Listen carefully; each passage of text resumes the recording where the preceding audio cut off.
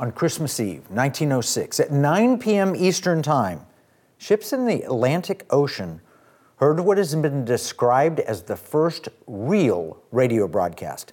Not just dashes and dots of Morse code. Listeners were astonished to hear "O Holy Night," played by violin, and a human voice singing the final verse of the song. That was an amazing achievement, and it was the first radio broadcast ever recorded. There are two remarkable things about this broadcast. The first was the choice of material. "O Holy Night," especially the emphasis on the last verse. Did you know that this beautiful hymn was once quite controversial? In fact, it was banned by the church because they said its lack of musical taste and total absence of the spirit of religion. Oh my goodness. It's a beautiful hymn. The song was written in France in 1847 as Cantique de Noël, but was soon forbidden to be performed in a church. But when the song was discovered by American John Sullivan Dwight and the lyrics translated to English in 1855, the song became an instant classic, especially among American abolitionists. The key is the last verse. And here it is. "Truly he taught us to love one another. His law is love, and his gospel is peace. Chains shall he break, for the slave is our brother, and in his name all oppression shall cease." This Christmas hymn established that slavery was wrong, and in the name of Christ, it must be abolished. That was a controversial message at the time, but in America it was certainly powerful, just a decade before the Civil War. It was also powerful coming from a Canadian scientist in 1906 named Reginald Fessenden, the inventor of radio telephony. At one time, he'd worked with Thomas Edison, and that leads us to another point. True Christianity stood against slavery in the 19th century, and "O Holy Night" proves the point, and I get chills whenever I hear the last verse. But the second point, by 1906, just 4 decades after the Civil War had ended, the same Christian spirit of individual liberty was instrumental in the spark of innovation that was rapidly transforming the world. In a span of a few decades, the electric light, automobiles, the radio, and even airplanes were either invented in or commercialized in America. Sometimes these great inventions were the brainchildren of people from other countries, but they found root and success in America like nowhere else. Join me in the Economic War Room, where we will study the spirit of individual liberty and explain why it's under serious attack around the world, but also why it's absolutely essential for our future.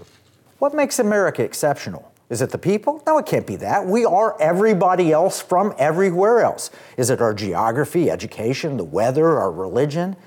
Some of those may play a role, but the real notion of American exceptionalism is based on individual liberty as enshrined in the Constitution. Bureaucracies and groupthink, they don't invent, they don't create, they don't improve. Business meetings are a great example. They're mind-numbing, inefficient, time wasters, soul killers. And yet, there's a massive push to eliminate individual creativity and replace it with bureaucracy. Who likes to go to meetings? Do you trust those people? Yet that's who we have running our lives as politicians. Would you rather go to Chick-fil-A or the DMV? It's the difference between being treated as an individual or being treated as a number. Have you ever heard the phrase, designed by committee? You know that creates a hot mess.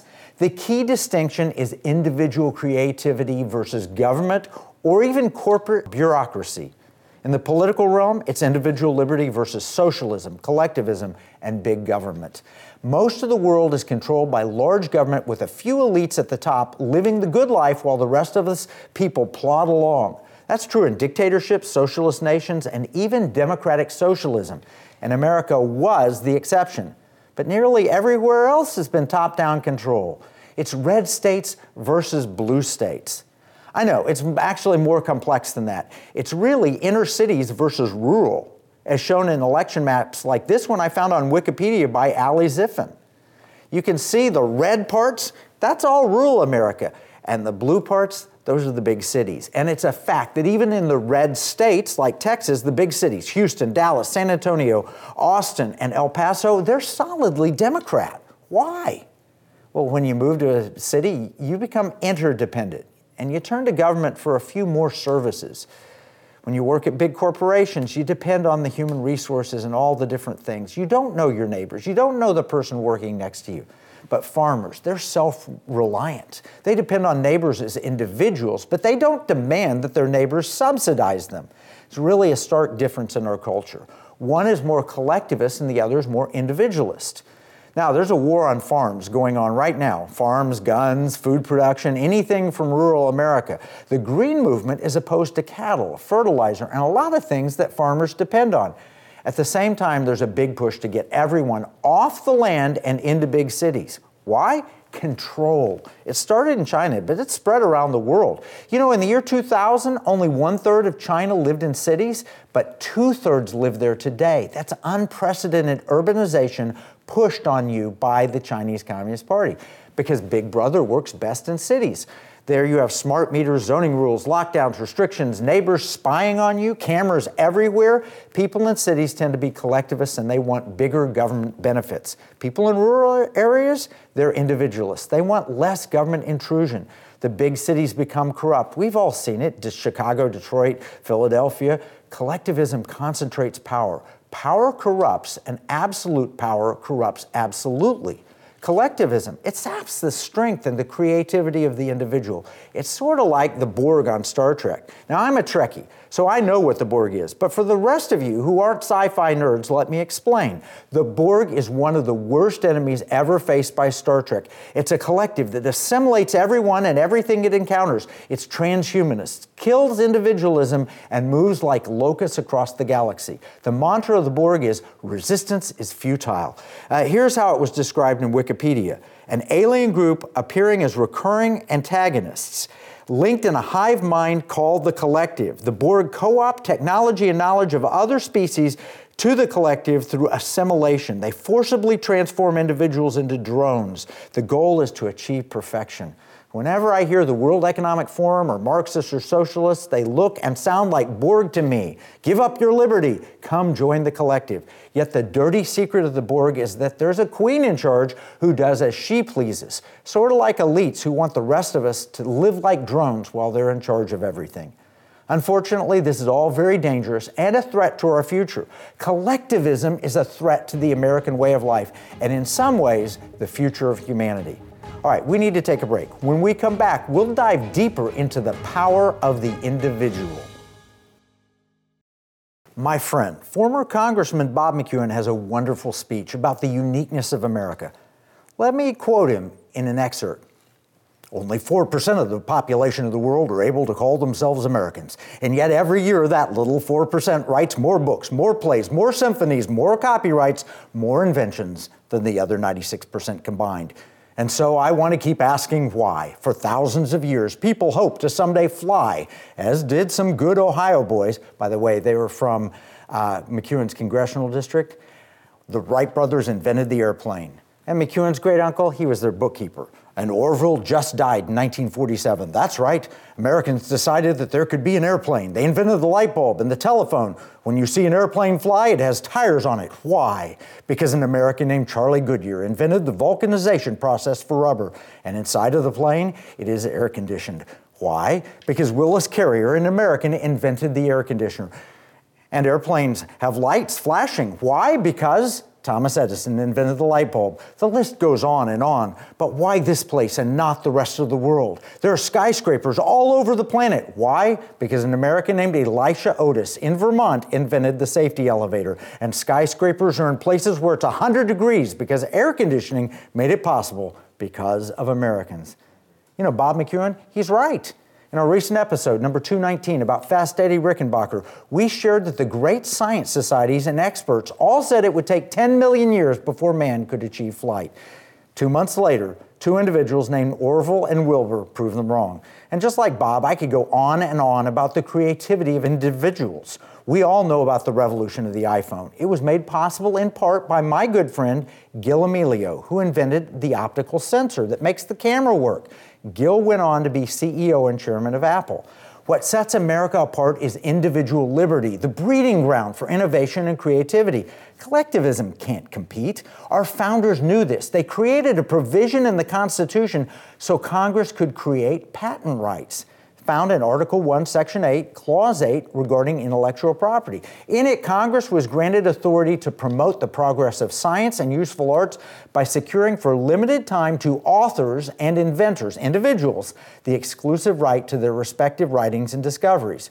President George Washington signed the first patent law in 1790, and it said he, she, or they could be protected. That's about individuals. It's a powerful acknowledgement, no matter the race or gender. Women inventors could own patents in America even before they could vote. Skin color wasn't a barrier either.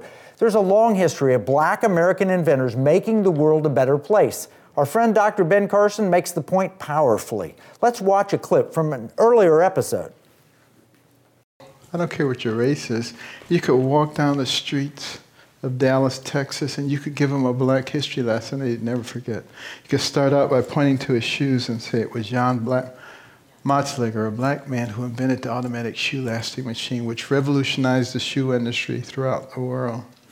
And he steps on that clean street, and you tell him, what did you say?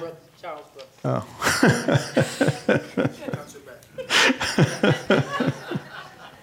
She said, and you say it was Charles Brooks, a Black man who invented the refrigeration system for trucks, later adopted for airplanes and trains. And then it comes to a stop at the red light, and you tell them it was Garrett Morgan, a Black man who invented the traffic light. And you can tell how he also invented the gas mask, saved lots of lives during the war. You talk about the war, you talk about Henrietta Bradbury, a Black woman who invented the underwater cannon and made it possible to launch torpedoes from submarines. And then you see a beautiful Black woman walking down the street. A Black man did not invent her, but but you can take that opportunity to talk about Madam C.J. Walker, a Black woman who invented cosmetic products for women of dark complexion, was the first woman of any nationality in this country to become a millionaire on her own efforts. And then you'll walk past the hospital, Charles Drew and the contributions to blood banking, blood plasma understanding. And your operating room, Daniel Hale Williams, a Black surgeon, the first open heart surgery successful in the world. And you look up at the surgical light, Thomas Edison. You didn't know he was Black, did you? Well, he wasn't. But his right-hand man, Lewis Latimer, was. It was Lewis Latimer who came up with the filament that made the light bulb work for more than 2 or 3 days, invented the electric lamp, incandescent lighting, diagrammed the telephone for Alexander Graham Bell, was a tremendous inventor in his own right. Most people have never even heard of him. You walk past the railroad tracks, Andrew Beard, the automatic railroad car coupler spurred on the Industrial Revolution. Elijah McCoy, the automatic locomotive lubricating system. In fact, Elijah McCoy had so many inventions, people would say, is that a McCoy? Is that the real McCoy? You got people like David Duke talking about the real McCoy, don't even know who he's paying homage to. And, but, you know, the fact of the matter is, those were tremendous contributions, and I'm just barely touching the surface. But here's the coolest part. I can take that same walk down the street for virtually any nationality in this country and point out tremendous contributions that were made. That's why we're called the United States of America, and we should not let anybody destroy that for us. That's a powerful acknowledgement of the individual, no matter the race or gender. Women inventors also changed the world. With paper bags invented by Margaret Knight, the dishwasher by Josephine Cochran, the life raft by Maria Beasley, windshield wipers by Mary Anderson, and the first computer language COBOL invented by Admiral Grace Hopper.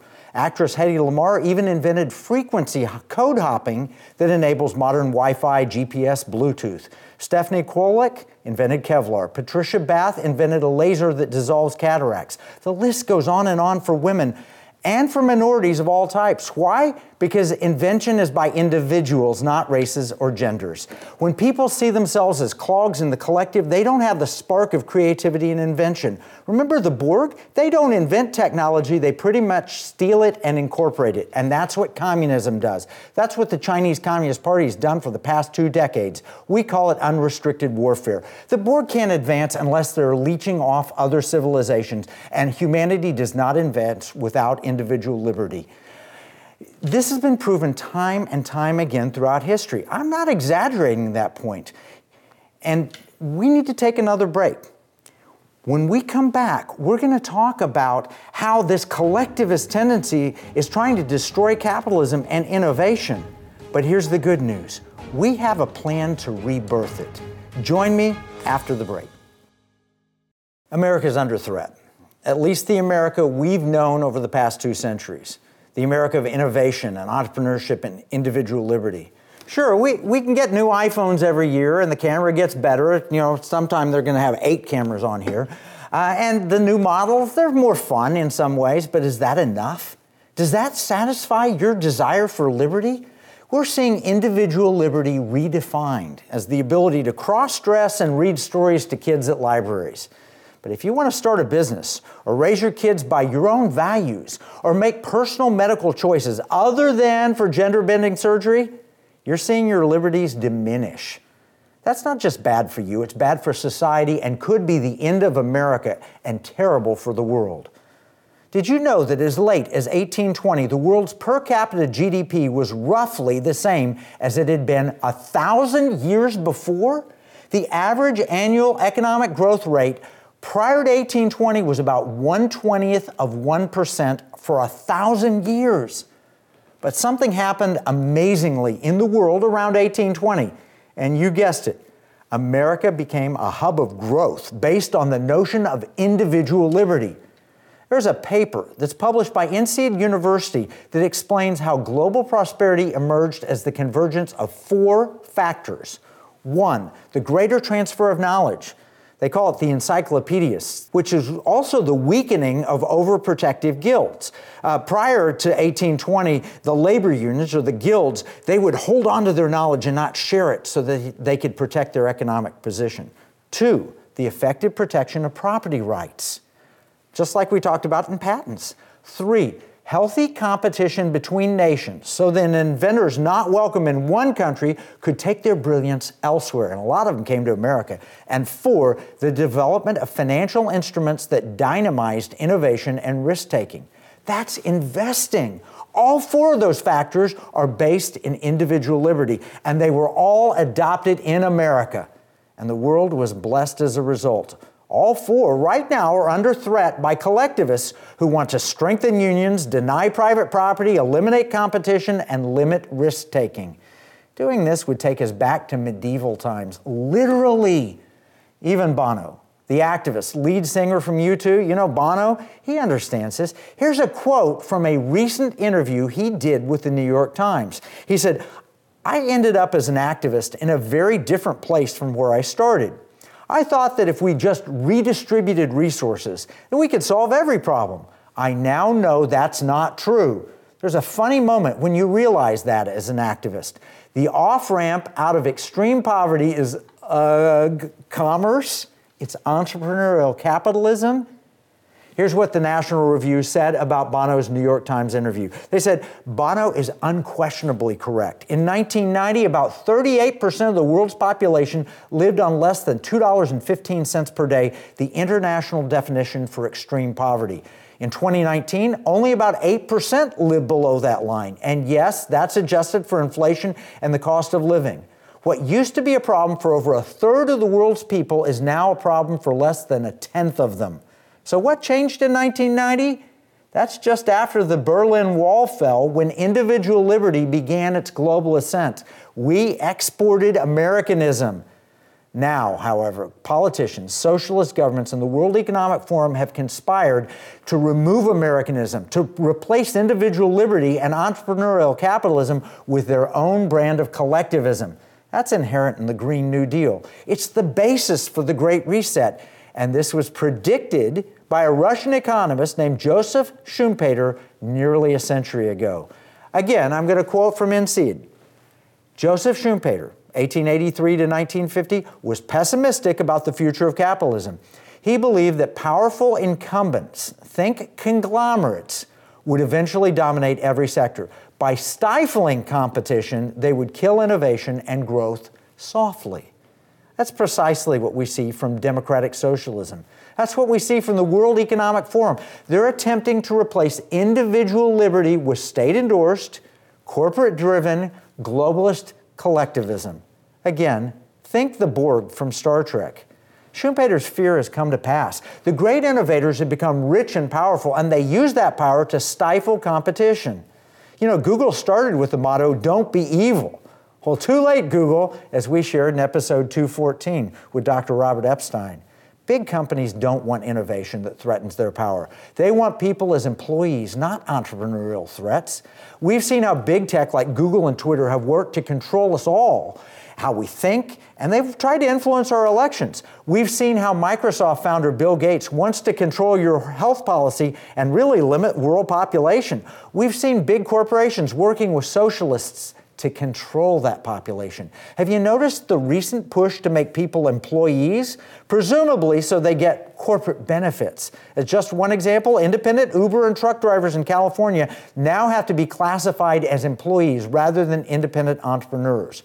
Of course, there are advantages to being an employee, but it also interferes with individual liberty. Some people drive Uber or Lyft or do other gig jobs just to make money on the side to start their own business or invent things. But the government makes it exceedingly difficult to start a new business, and it's getting harder every day. They want all but the elite to work in their collective. They even have school-to-work programs to get everyone as cogs in the machine. It all sounds noble, but it stifles individual liberty and creativity.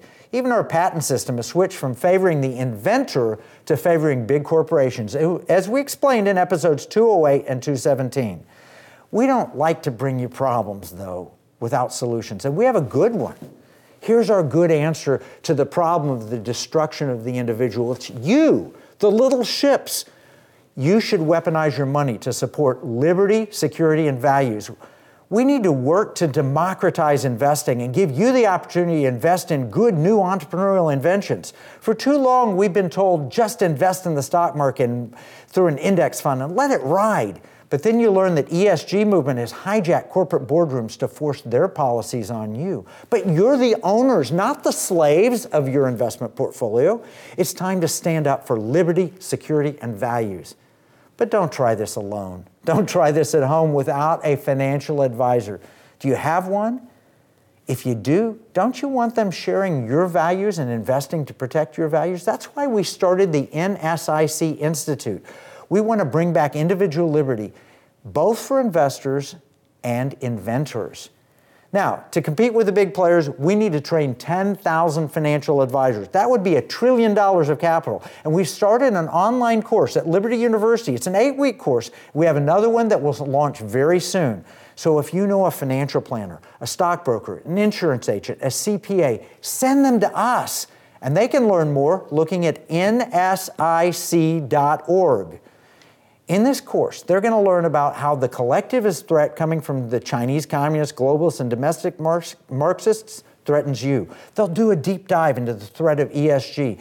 And this is really just a progressive agenda to control energy and food and population, and to cause social justice, a buzzword for equity. Really, it's just socialism and racial tensions. And the G is governance. It's a means of progressives to take over corporate boardrooms the way Mussolini's fascists took over Italian companies. Instead of ESG, we train investors in LSV. So learn more in the free economic battle plan for this episode. You can get it at economicwarroom.com. Remember, what we see as a marketplace, our enemies view as a battle space. This is Kevin Freeman from the Economic War Room.